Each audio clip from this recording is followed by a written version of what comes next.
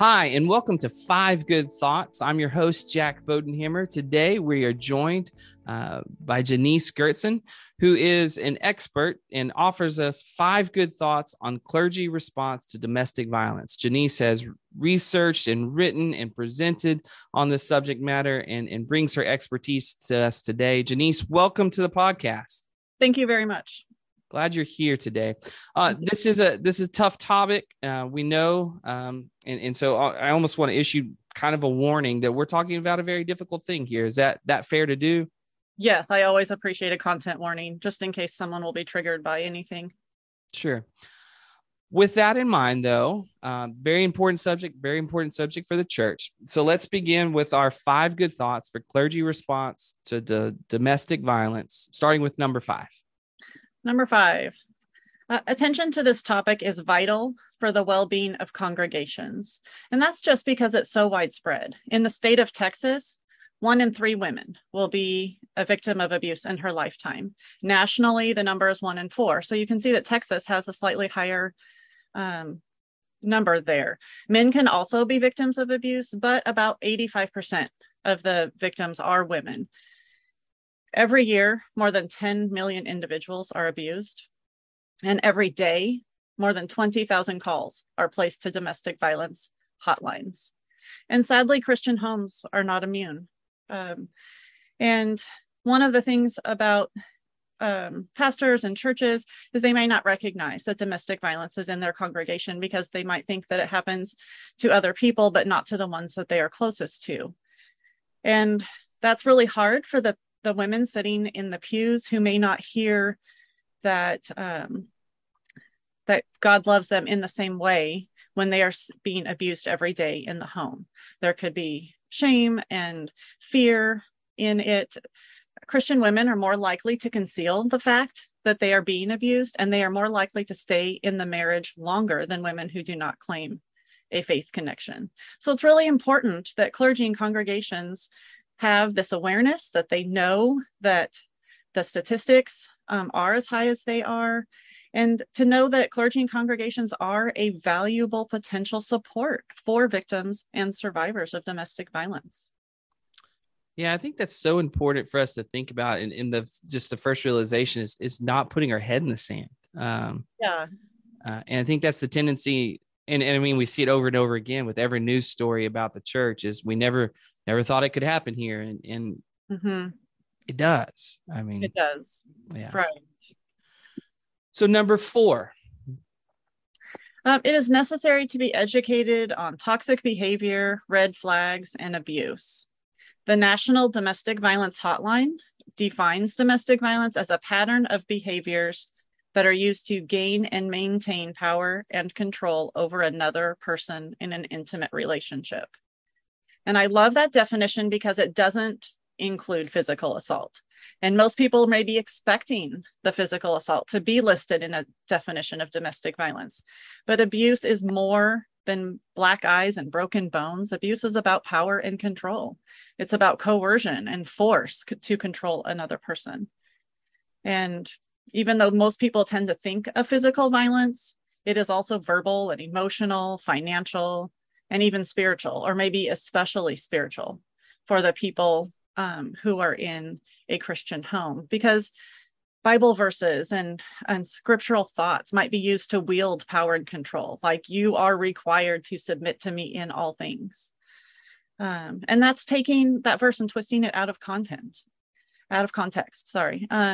And so we have a lot of that happening in Christian homes. And we need to know that we must prioritize the safety of victims and children, because people who perpetrate abuse against their spouse tend to also perpetrate it against their children. And growing up in a home where abuse exists is the largest predictor of whether a child will grow up to be either a perpetrator or a victim of abuse as an adult. So this is important for all areas and ages of the church.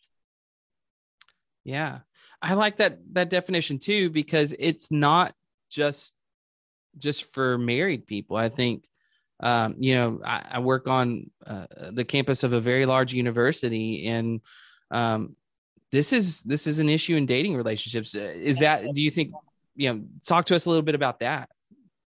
Dating violence is extremely high, and it's high in the church as well. And I think that people who work with youth and college age students have a great opportunity to talk about the difference between toxic and healthy relationships. Let's end a toxic relationship before it turns into marriage, because it only gets worse. I have had so many people tell me that they didn't recognize the red flags before they were married, but literally on the honeymoon, things started to get worse and only continued to get worse from there. Yeah, we have students and young people at teachable ages. It seems like there's so much preventative work to be done. And again, it's hard in youth group to talk about these things, or it's hard in college ministry, but I think there's a doorway to do it well. There is. And I think talking about it as a spectrum of relationships, we have toxic behavior in all kinds of relationships, not just dating relationships and not just marriage relationships. So it could be a work environment. It could be a family of origin. It could be a youth group. We could talk about bullying, because if you bring the word bullying into the conversation, a lot of people understand that, and they can kind of see parallels between bullying and toxic behavior, even in intimate relationships. Yeah, that's so helpful. That's so helpful. So number 3. We must believe survivors. False reporting is really rare. It hovers at around 5%. So when a clergy person hears from a congregant that they are being abused, the first thought should not be, oh, she's making this up. The first thought should be, wow, how can I help? How can I get her to safety? What resources can I provide? What you hear about the abuse is probably only the tip of the iceberg, because victims are so shamed by what they experience in a lot of cases that they're not willing to speak about the breadth and depth of the abuse that they are living with. So it's likely much worse than you are actually hearing about. Another thing in working with victims and survivors is assuring confidentiality. This is not a situation where a faith leader can hear the allegations about abuse and then run to the other spouse to confirm whether or not it's true. That violates the trust, that violates confidentiality, and it could increase the risk of the victim significantly. So always talking about confidentiality, we know that there are limits. If children are being harmed, we know that we must contact the proper authorities. And know that it's not the victim's fault. It's not about what she did or didn't do in the relationship that caused the abuse. It's the choice of the person perpetrating the abuse to control the victim in that way. Yeah. There's a lot there. But you said something there of our first response should be, how can I help? Mm-hmm. And you listed a couple of things there of what we can do. What other ways might we be able to immediately help if we take the attitude of believing the victim? How do you work in that just immediate moment? What's some of the best things that we can do in that immediate moment? One of the first questions should be, are you safe? Or do you fear for your safety? And that might guide your next steps. If someone has a high fear for their safety, you would want to get them into a family violence shelter contact right away. Or if you don't have one local, maybe the family violence department of your police station. But if they're not immediately concerned about their safety and well-being, you can maybe work just a tad bit slower. I would never say to drag this out, but you don't have the risk of harm hanging over the victim's head. You can maybe work on getting them connected to spaces and places that will help them, because it needs to be about the victim's timeline. We need to give the victim autonomy in those choices. We can't swoop in there as a savior and just whoosh, try to take them out of the situation, because that might do more harm than good. So it needs to be about presenting resources to the victim, asking questions. How can I help? Are you safe?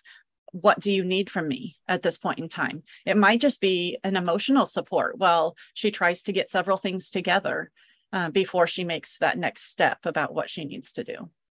Oh, that's very helpful. Yeah, you want to help in the right ways. I think most ministers want to help in the right ways and don't want to step in the wrong direction. I think that's really important. And yeah, there's just so many factors you don't know that complicate situations, whether that's children, whether it's family of origin, whether it's wealth and socioeconomic situations, any number of things that there's not just, it sounds like, it doesn't sound that there's a clear cut path, but it takes a lot of listening.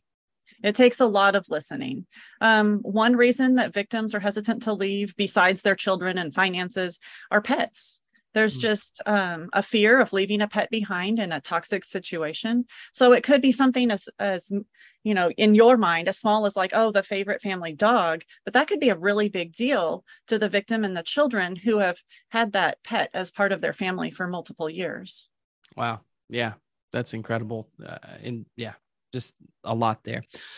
So number 2 is our traditional place for resources. So help us, what resources can you put in our hands to help us not only understand, but also maybe offer some healthy and right intervention?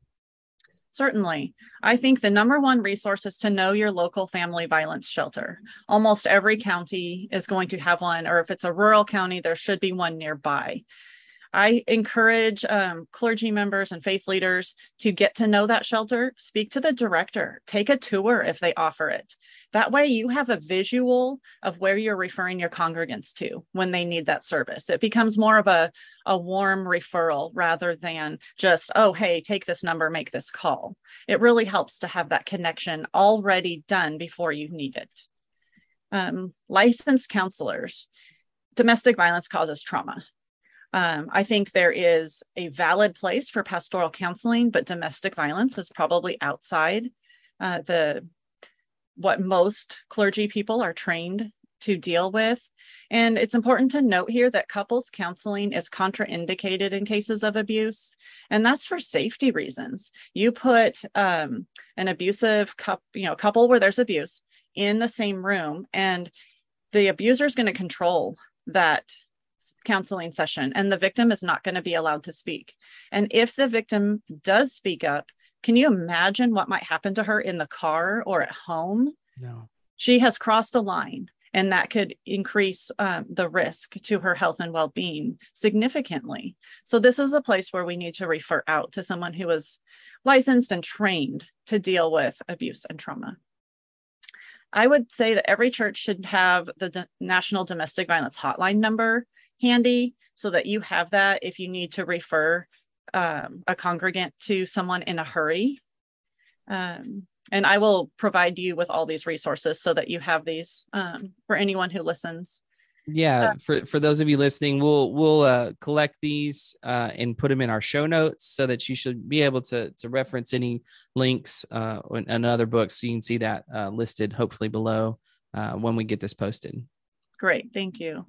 I have 2 books that I recommend. One is No Place for Abuse, and that looks at biblical and practical responses and resources to counteract domestic violence. So that's well-researched, well thought out. And then Addressing Domestic Violence in the Church is another good resource. So I will give you both titles and authors there.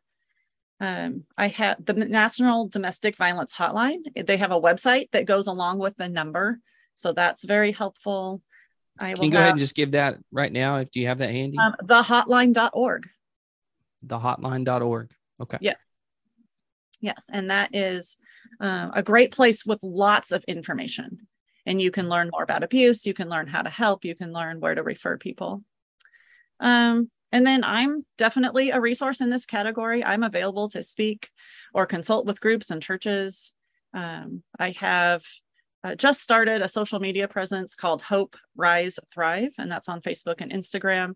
And my hope with that is to not only encourage survivors, but also bring awareness to those in the church who need to know more about how to deal with domestic violence.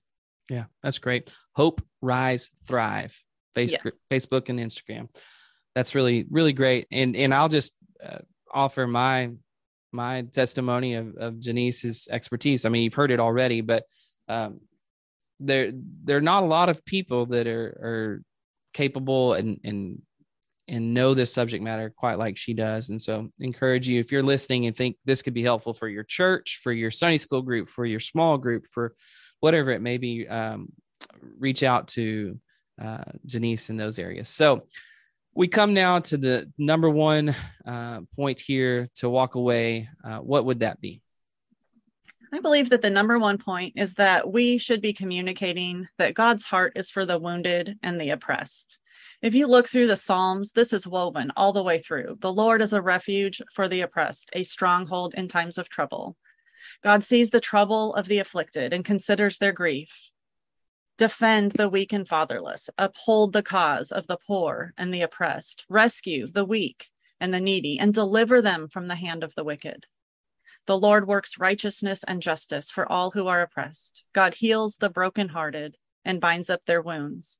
And if you want to look at the New Testament, look at Jesus's first sermon as recorded in Luke 4, which he read the scroll from Isaiah, where he says, "The Spirit of the Lord is upon me. He has anointed me to proclaim good news to the poor. He sent me to proclaim freedom for the prisoners and recovery of sight for the blind, to set the oppressed free and to proclaim the year of the Lord's favor." I believe from cover to cover, we can see how God's heart is for the oppressed. And that gives us hope.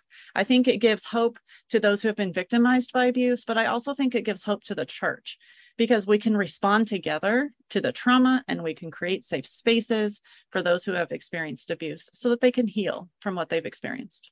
Yeah, that's really good. Just say amen, amen, and amen to that.